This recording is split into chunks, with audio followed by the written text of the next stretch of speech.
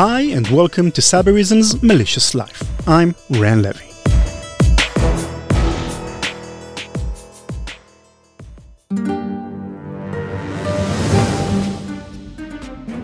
In May 1990, officials from several law enforcement agencies gathered in Phoenix, Arizona to announce a nationwide crackdown on illegal computer activity.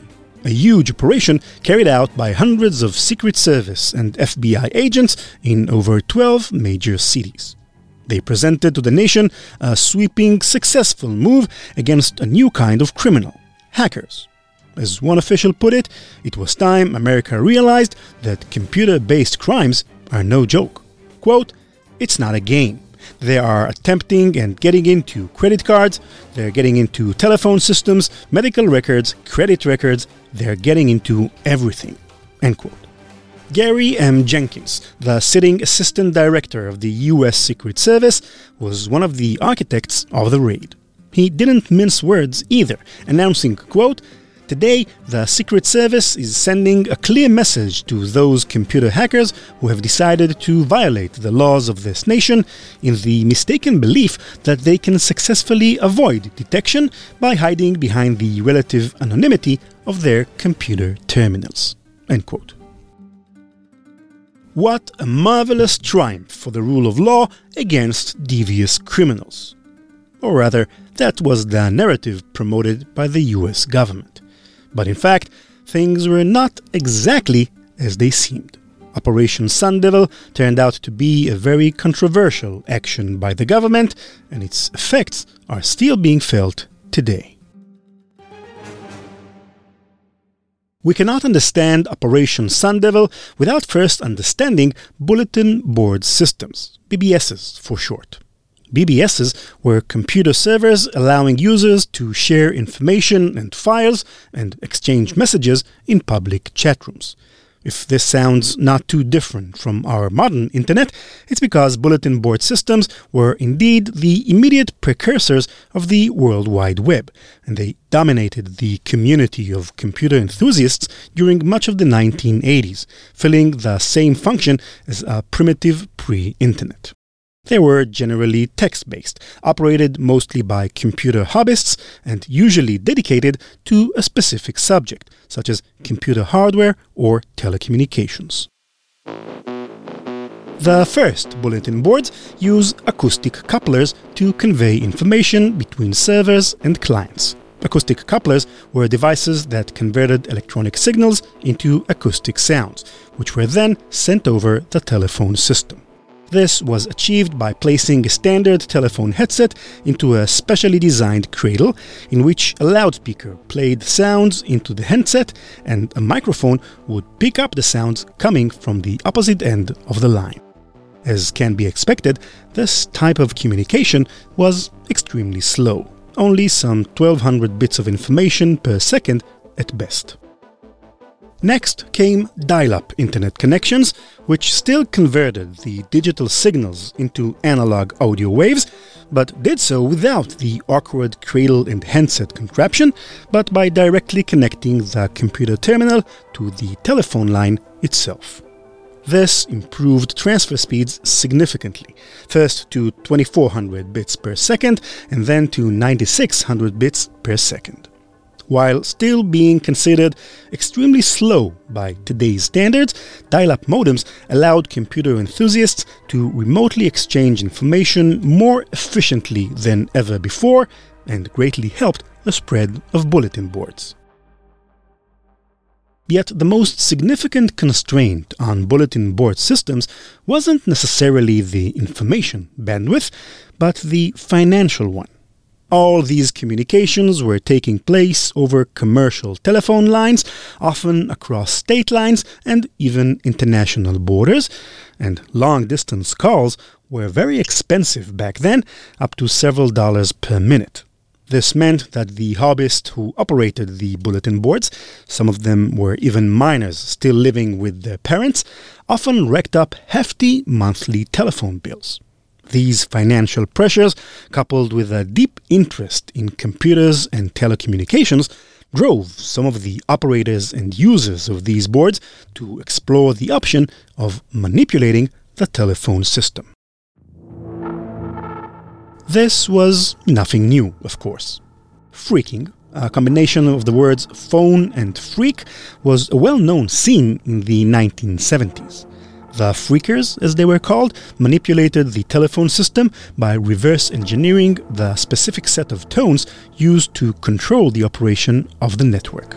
A well-known example of this was the 2600 Hz tone, a dial tone which signaled the telephone switch to initiate a long-distance call.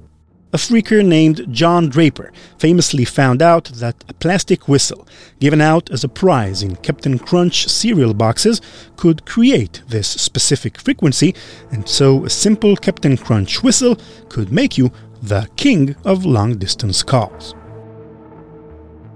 As telephone companies upgraded their systems in the early 1980s, these simple tricks died out, but the spirit of phreaking lived on. Several phreakers started to use computer and software to build more elaborate schemes and try to gather information about the inner workings of telephone companies and their systems. They were still known as phreakers, but today we'd call them hackers. It was, in fact, the phenomena of phreaking which gave birth to the very first hackers.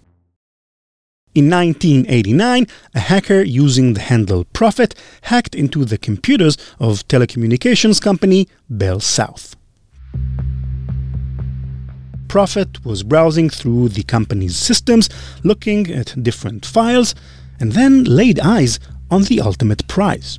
It was a document with an exceptionally boring title: Bell South Control Office Administration of Enhanced 911 Services for Special Services and Major Account Centers, usually shortened to E911. It was a comprehensive guide for the National Emergency Telephone System of the United States. After getting copied by Prophet, this document, a helpful resource for many in the phreaking community, was published on an e-zine called Phrack, operating through a special bulletin board. Quickly, thousands of copies of the file were spread all across the United States. When Bell South found out about the hack in 1989 and informed the authorities, many law enforcement officials had enough. The rise in criminal hacking and phreaking activity distressed telephone companies, which put pressure on the US government to act. Additionally, the US government started to learn more about hacking and phreaking, with many officials fearing a new type of criminal activity they did not understand. They could tolerate phreaking in the civilian sphere, but they couldn't let hackers and phreakers meddle with the 911 numbers. Some people in the government feared that people would hack into 911 emergency numbers, damage the good efforts of law enforcement agents, hinder the ability to effectively respond to emergencies, and even endanger lives.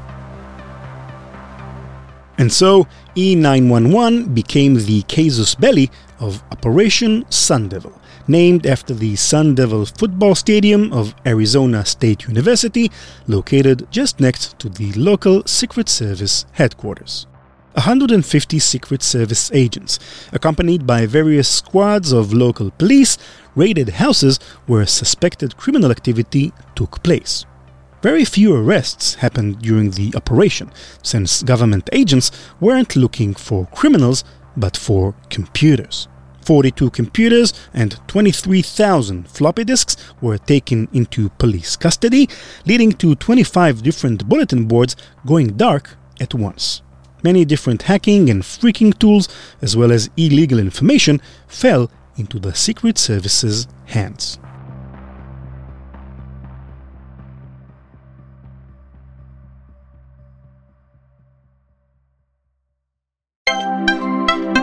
The attack surface has never been larger or more diverse, yet defenders are still forced to piece together intelligence from numerous siloed solutions that produce a flood of alerts in order to detect and end complex malicious operations. No more. Defenders can now leverage AI-driven Cybereason XDR powered by Google Chronicle to predict, understand, and end sophisticated attacks with the only solution on the market that delivers planetary-scale protection that allows them to predict attacker behavior through a revolutionary, operation-centric detection and response approach. Cybereason and Google Cloud are dedicated to teaming with defenders to end cyber attacks from endpoints to the enterprise to everywhere. Learn more about Cybereason XDR powered by Google Chronicle at cybereason.com/platform/XDR.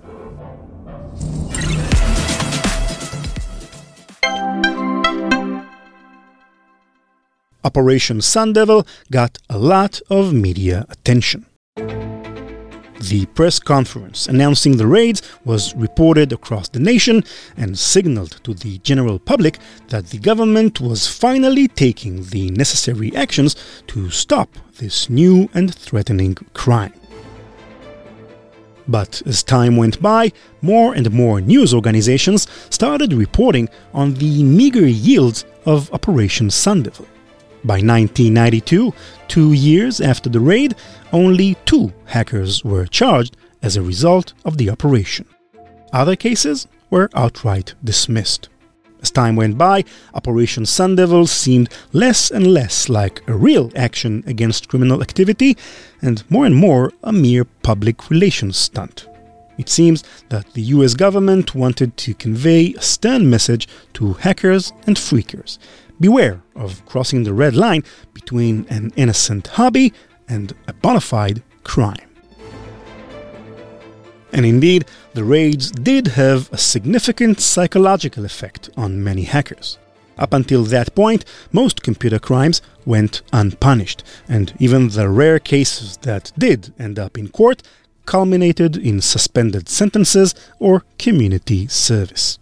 In that sense, Operation Sun Devil came out of the blue. An activity that was considered as recreational suddenly became a priority for federal law enforcement agencies.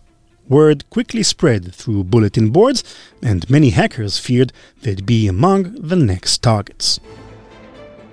But there was another, less expected outcome to the operation. After all, as Newton said, every action has an equal and opposite reaction. And the equal and opposite reaction to Operation Sun Devil was the birth of a new power in the cybersphere, the EFF.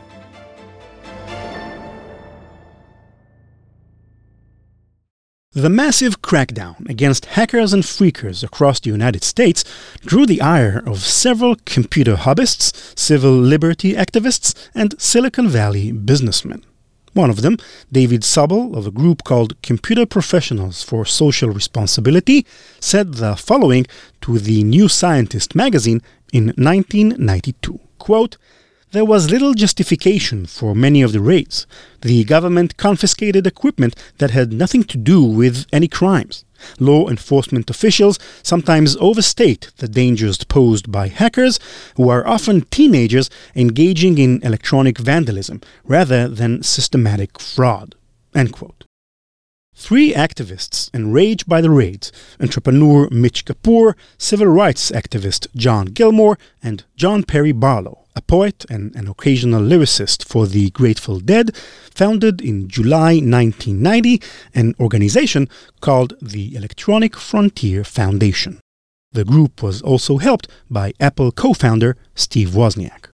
The Electronic Frontier Foundation was a new civil rights organization aimed at civil issues raised by ascendant technologies. It was not created as a legal defense fund for hackers, and to this day is still not interested in helping scammers or malevolent criminals.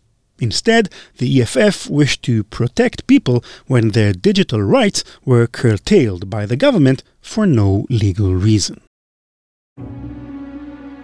The EFF's first major case was that of Steve Jackson Games. An unlikely protagonist of the crackdown, Steve Jackson Games is a game publishing company based in Austin, Texas. The company was targeted in a government raid searching for the E911 document, and during the raid, all of its electronic equipment was taken into police custody. Despite the fact that no copies of the E911 document were found on the company's computers, all of the content of the company's bulletin board was purposefully deleted by government agents. As a result of that, and of the prolonged period of time the company's computers were held by authorities, Steve Jackson Games suffered significant financial losses. The EFF took part in the trial as an amicus curiae, Latin for friend of the court. It assisted the court, really Steve Jackson Games, with relevant information and insight. Aided by the EFF, Steve Jackson Games sued the Secret Service and asked for damages. After a successful legal fight, the company was awarded $50,000 in damages and $250 in attorney's fees, while the judge on the case reprimanded the Secret Service and its actions during and after the raid. The second major case for the EFF was the trial of Craig Najdorf, aka Night Lightning. Najdorf, then only 21, was the editor of Phrack, the e-zine where the E911 document was first published. After the raids, Najdorf was arrested and charged, facing a maximum sentence of 31 years in jail. His trial was known as United States versus Riggs, named for his co-defendant, Robert Riggs, more famously known as Prophet, the hacker who stole the E911 file in the first place. Riggs pleaded guilty and agreed to serve 21 months in prison for the hack of Bell South's computers. Early during the trial, authorities and Bell South tried to make the case that the E911 document was a highly dangerous file. They claimed that it was worth many thousands of dollars, and that if the document fell into the wrong hands, it could wreak unspeakable havoc. In fact, the prosecution claimed that the E911 document was so dangerous that it shouldn't even be revealed to the members of the jury in Najdorf's trial. According to the prosecution, Najdorf was guilty of publishing a dangerous weapon online and endangering lives. But then, the defense managed to bring one crucial piece of evidence into the light. They revealed that Bell South itself was selling copies of a very similar document containing even more information as the E911 file for $13. Look at it carefully and tell me if it doesn't contain about twice as much detailed information about the E911 system of Bell South than appeared anywhere in Phrack, said Najdorf's lawyer. If E911 was so dangerous, why was Bell South selling it to anyone with $13 to spare? And that was it. 4 days after the trial began, the charges against Craig Najdorf were dropped, and he was once again a free man.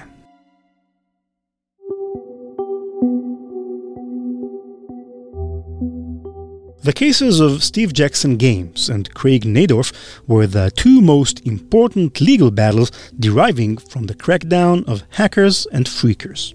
Despite the declarations of law enforcement officials after the Sun Devil raids, both cases ended with defeats for the US government, and no significant progress was made as a result of the raids. But was the government wrong when it cracked down on activities hurting telecommunication businesses? Not necessarily. Sometimes the line between an amateur hobbyist playing with a Captain Crunch whistle and a malicious hacker inflicting pain and damage on innocent victims can be very thin. While the US government was wrong to target Steve Jackson Games and Craig Najdorf, Operation Sun Devil did help to steer the public's attention towards the rising threat of online crime. And as bulletin board systems gave way to our modern internet, hacking and malicious cyber activity did eventually grow to become the threat that law officials warned against in the press conference after the operation. Then again, justice is a delicate thing.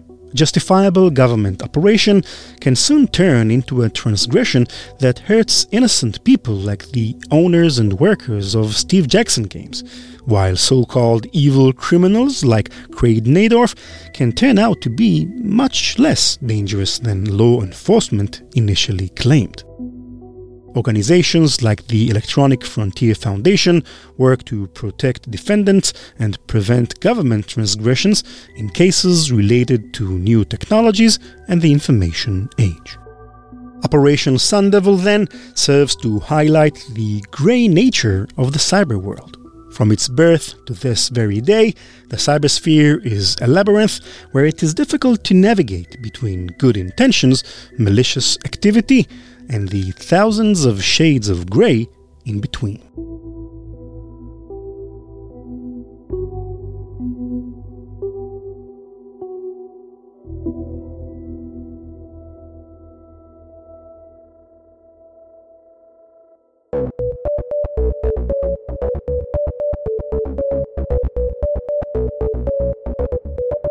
Hang on. Oh my God. That's it for this episode. Thank you for listening. And I have a specific reason to be thankful, because a few weeks ago Malicious Life was ranked 9th in the iTunes Technology category charts, the first time we broke into the top 10 in the charts. It's amazing to see our podcast's name alongside wonderful podcasts such as Reply All, TED Radio Hour, and of course Jack Rhysider's Darknet Diaries. So it's especially important for me to thank you, our listeners, for all the love, support, and encouragement you send us. To X64Dev, Vinny Rodriguez, our technical artist, Hello Tweety NYC, who definitely loves Cheetos, and Spectacular, an Italian at heart, who all recommended us to their followers on Twitter, and to @WSFSB, a veteran web developer who wrote about our previous episode about the MITRE attack flow, quote, "This was a great listen. Trying to explain it to my boss while we need EDR was easier to tell him to listen to this," end quote. Happy we could be of help, WSFSB. A big thank you to all of you out there. This is also a good opportunity to remind you of our planned live event called Malicious Live, celebrating 5 years of Malicious Life. It will take place on June 13th, 12 p.m. East Coast, 9 a.m. West Coast, and it will be an online AMA event where I and the team will try to answer all of your questions about the show, about us, the universe, and everything. For example, listener Michael Crook sent us the following question over Twitter. Quote, "What is your favorite hack or hacks of all time? Mine has got to be the entire saga behind the Xbox Underground." End quote. Great question. We covered so many hacks in the podcast, it will definitely be a tough choice for me. Good thing I have a month and a half to think about it. So write it down in your calendars. June 13th, 12 p.m. East Coast, 9 a.m. West Coast. Malicious Life is produced by PI Media. This episode was produced by Agam Kedem Levi, edited by me and by Nate Nilsson, with sound design by Yotam Halachmi. Our website is malicious.life, and you can follow us on Twitter at maliciouslife or me at ranlevi. That's RANLEVI. Thanks to Cybereason for underwriting the podcast. Learn more at cybereason.com. Bye-bye.